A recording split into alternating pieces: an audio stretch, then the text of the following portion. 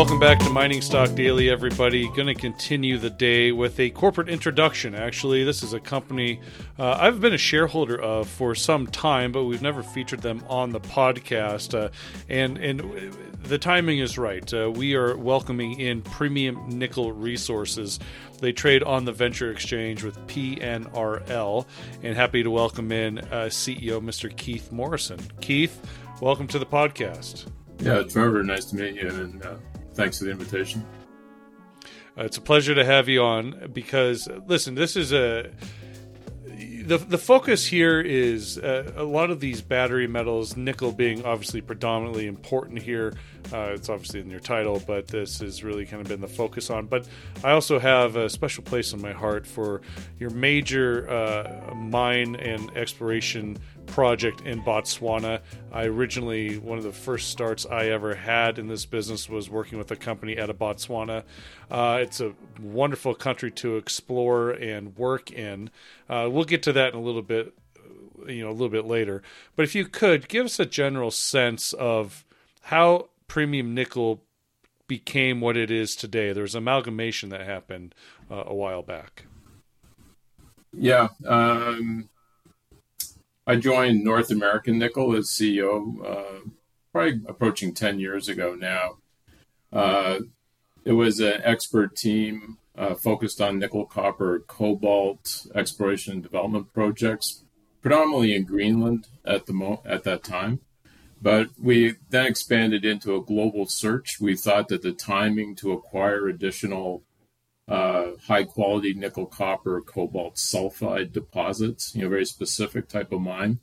It was the right opportunity in anticipation of electrification. So we began a global search, started to assemble assets around the world. Ultimately, that ended up with a footprint in Morocco and Botswana that led to the amalgamation of a private company that held the assets in Botswana with North American Nickel in August 2021, I believe was the completion of the amalgamation, maybe 2022. So that was the gist of it, bringing together the management team, the exploration team, the assets into a single public entity that became Premium Nickel Resources Limited. So all these projects, I mean, Botswana is kind of the flagship. Is that fair to say? Yeah, absolutely. We were looking for countries with rule of law, projects that we felt would be sustainable economic development, assuming conservative commodity prices, and projects that had the capability to be large-scale developments. We were looking for big mines. So you can't predict the sequence that you're going to find these projects. We were in Morocco first and put together a project position there. Then we identified the opportunity in Botswana. As we did our due diligence, it became clear that Botswana was going to be the primary asset in the company should we be successful completing the acquisition of the assets. So it was, a targeted process, targeted due diligence, a long-term negotiation to acquire the assets. But once we did acquire the assets, it's clear that they're the focus of the company moving forward. Yeah. So the two assets in Botswana are Selebi and Selkirk. Let's talk about Selebi because this actually was a past producing mine, correct? Yeah, that's correct. We refer to it now as Selebi Pikway. Okay. And it's a small mining camp. Past producer, started production in the early 1970s. Ultimately became owned by the Botswana government and operated as a parastatal company. At its peak, Selebi Pikway was producing from probably 5 or 6 underground deposits, accessed by initially an open pit and then 4 shafts, 2 at Pikway, 2 at Selebi. The overall length of the mineralized structure is about 14 or 15 kilometers. So that gives you an idea of the scale of these what were initially thought to be separate deposits, but what we now believe are all linked as one big mining camp. Oh, interesting. So talk to me about exploration work and strategy here. What has been going on the ground over the last few months, and what really is the strategy going into the remainder of this year and into the new year? The initial investment thesis was based on the fact that in 2015, the common smelter that all of the ore was processed through went into a crisis. The operating company at the time, the parastatal, borrowed about $95 million US from the Botswana government to do a major refurbishment. At the end of that, the smelter wouldn't restart. So our interest in these projects was initially driven by the belief that the mines didn't close because they ran out of ore. They closed because their refining and smelting process broke and they didn't have a replacement. So we were always interested in trying to evaluate the potential of the remaining resource. It came with significant South African drilled out compliant resources, but we always felt that those SAMREC resources probably understated the total amount of remaining resource. Major mining companies don't drill out 100-year ore bodies. They've been mining it for 50 years. They probably kept 5 or 10 years in future planning, but there was still a lot more potential at these mines to host additional ore. So that was one of the investment theses for us going in. What we knew going in is that this type of mineralization conducts electricity extremely well. So if you can get electricity to flow in the subsurface, that electricity is effectively going to follow the high-grade nickel-copper-cobalt mineralization, sulfide mineralization in this system. So we've been using very modern geophysical techniques to effectively use that conductance to image and join up all these ore bodies in areas where they haven't been drilled, and then targeting drilling to demonstrate the thickness, grade, continuity of the ore. So that's what's been going on from an exploration point of view. We've now transitioned. We have 3 drills underground at Selebi North. So one of the Selebi Pickaway mines, we've prioritized to focus on it because it's got the best infrastructure and high-grade mineralization proximal to that infrastructure.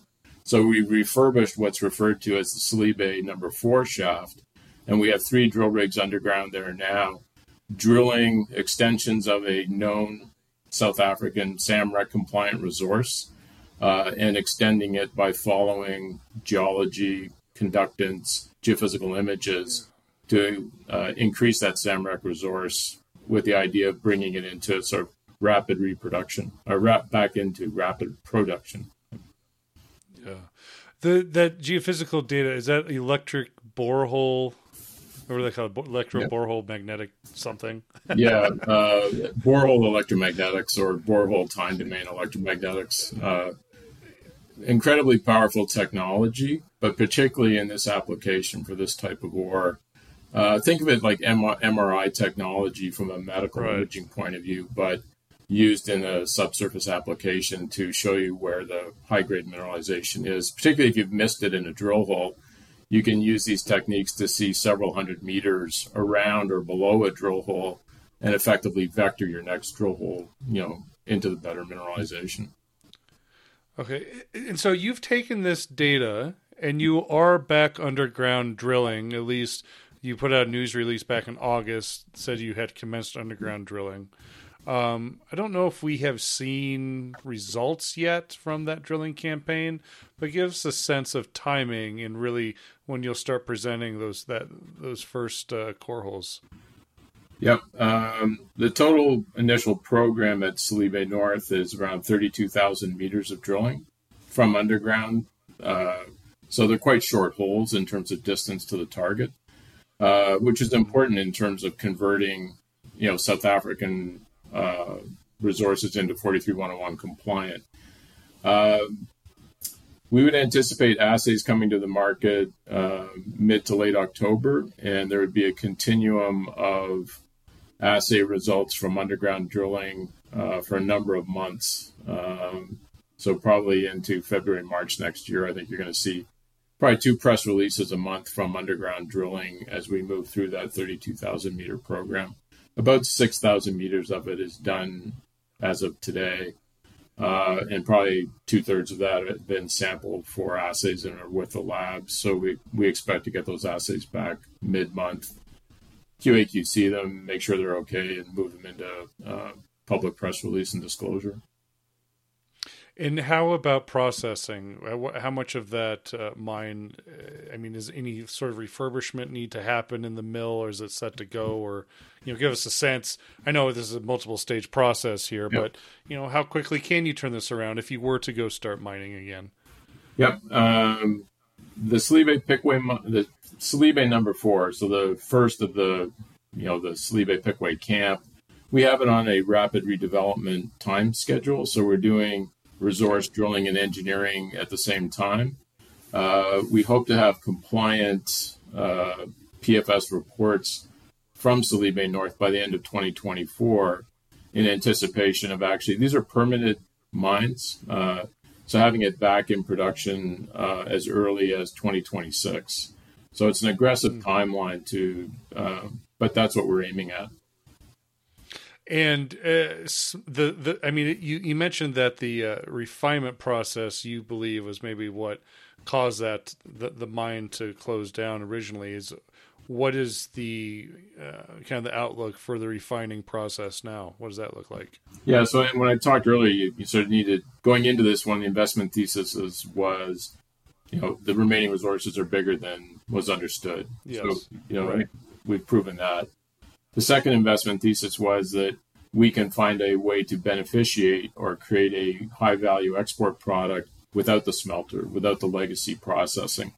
And within that, in more detail, our vision is the redevelopment of these mines, not back to what they were in the 1960s and 1970s, but as examples of best practices, zero carbon footprint, producing high sustainability metal that exceeds the demands of electrification, automobile OEMs. The future of what the world is expecting from accountable mining and principled mining processes.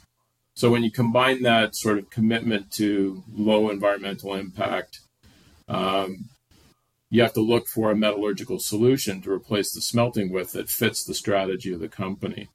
So we've been doing a lot of testing, making press releases as we move through, but basically, producing a bulk concentrate, potentially separating that bulk concentrate. These are polymetallic deposits. They have nickel, copper, cobalt, and one of them has PGEs. You can separate a copper con and then look at the nickel cobalt con, again, for maximum recoverability and sort of maximum payability. And at the moment, we're focusing on hydromet processing of at least the nickel cobalt concentrates, which at the moment seem to be giving us very good results. And again, put us on that path of using alternative energy, less water, and completely not dependent on smelters or the concentrate markets to be able to produce exportable materials, from Botswana. So it gives us the most amount of flexibility going forward and independence, which I like from a financing point of view. Yeah. My next question, why these nickel, copper, cobalt deposits? Why is that the focus here and what you set out to find? That's a long conversation, but the short answer is, and it's a little bit facetious, but they are the rarest, hardest natural resource deposits to find in the world. When you find them, and you find big ones, they tend to transact at very full valuations in the market because they're rare. Typical, big nickel, copper, cobalt, sulfide transactions, if there's 2 or 3 a decade, that's a lot. You compare that to, gold, for example, where there's, probably 100 deposits for sale on any one day. That doesn't exist in this space. And the metals are critical to decarbonization. They're critical for military applications. They're critical for aerospace. high temperature, high pressure, high purity nickel alloys are a very specific need, and this space has been, I believe, underinvested in for the last 10 to 20 years. So not only do you have increasing demand, you've had a lack of investment creating, high performance, sustainable solutions for supply. Yeah. And my last question is, talk to me about Botswana. I mean, I'm somewhat familiar with Botswana. I think it's a little bit of a under-recognized jurisdiction and country for exploration and mining. But talk to me about why it's such a benefit to be working there. Yeah, I can't say anything but positive things about Botswana. The government, the people, the country. I opened my first business in Botswana in the mid-1990s, so I have a long history with the country and the mining industry there. It's the longest continual democracy in Africa, rule of law, free markets, great human rights records. It's transformed itself in the 1960s from independence from Great Britain as one of the poorest countries in Africa to now having one of the best developed middle classes, I think, in the continent. I've been, like I say, I've had businesses there for, coming up on 30 years. I've never been asked to pay a bribe. I've never been in an awkward meeting. I've never been in, a meeting where I thought, unless I did something that I wasn't going to do, things weren't going to happen. Just doesn't exist there. I never feel threatened. It's safe. There's no, absolutely. I think for people that are in the mining business, I think understand Botswana is, I would rank it as the top mining destination for investment. And in my career, I probably worked in sort of 50 or 60 different countries.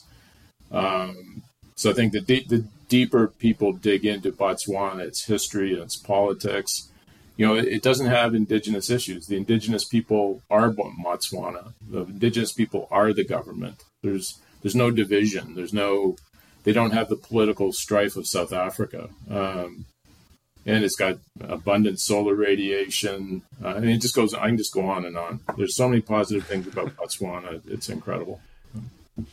For people out there who are listening to this, maybe unfamiliar with premium nickel, there is a connection here, and there's a little bit of a cult-like connection because of the attention tin received over the last couple of years, and obviously the highest grade tin mine in Congo for Alpha Min. Former Alpha Min CEO Boris Kamstra is the chief operating officer with Premium Nickel now. And talk to me about kind of that, the importance of getting somebody in who's familiar with working in Africa and mine building with such importance when it comes to typically rock that's really hard to mine. Yeah, I'll maybe answer it in a different way because it's a great point, Trevor. If I can't say anything bad about Botswana, I definitely can't say anything bad about Boris. And the guy's an absolute all-star. Pleasure to work with. But that's kind of the commitment to who we are as a management team. When you get a great project like this, it attracts talented people, and we try and maintain a management philosophy that allows high-performance people to perform well. It's a structure that is full of 30, 40-year professionals. They all bring an A game, to the table. They're self-drive. They do their thing. They coordinate when they need to. They deliver results when it's their responsibility. So Boris is a perfect fit into that culture. And as you say, he brings a lot of just direct experience, not so much the in the Congo, but in the whole Southern African supply chain and engineering sphere that supports, mining on that continental scale. Boris has all the experience and relationships that we will need as we advance this project. So he's a key member of the team, but Well, I'm excited to see this thing, moving forward. It's been a little bit of a long wait for some of us who have been in holding these shares for a while, but excited to see more activity at the project, and look forward to following the stories and the updates in the weeks and months to come, Keith. So thanks so much for this introduction, and stay safe down there. Yeah, thanks, Trevor. It's an absolute pleasure, and I look forward to getting back together, with you as material news flow from the project gets to the market. Yeah, absolutely. All right, everybody, that is your introduction and update from Premium Nickel Resources. They do trade on the Venture Exchange with PNRL. The information presented should not be considered investment advice. Mining Stock Daily and its affiliates are not responsible for any loss arising from any investment decision in connection with the material presented herein. Please do your own research or speak with a licensed financial representative before making any investment decisions.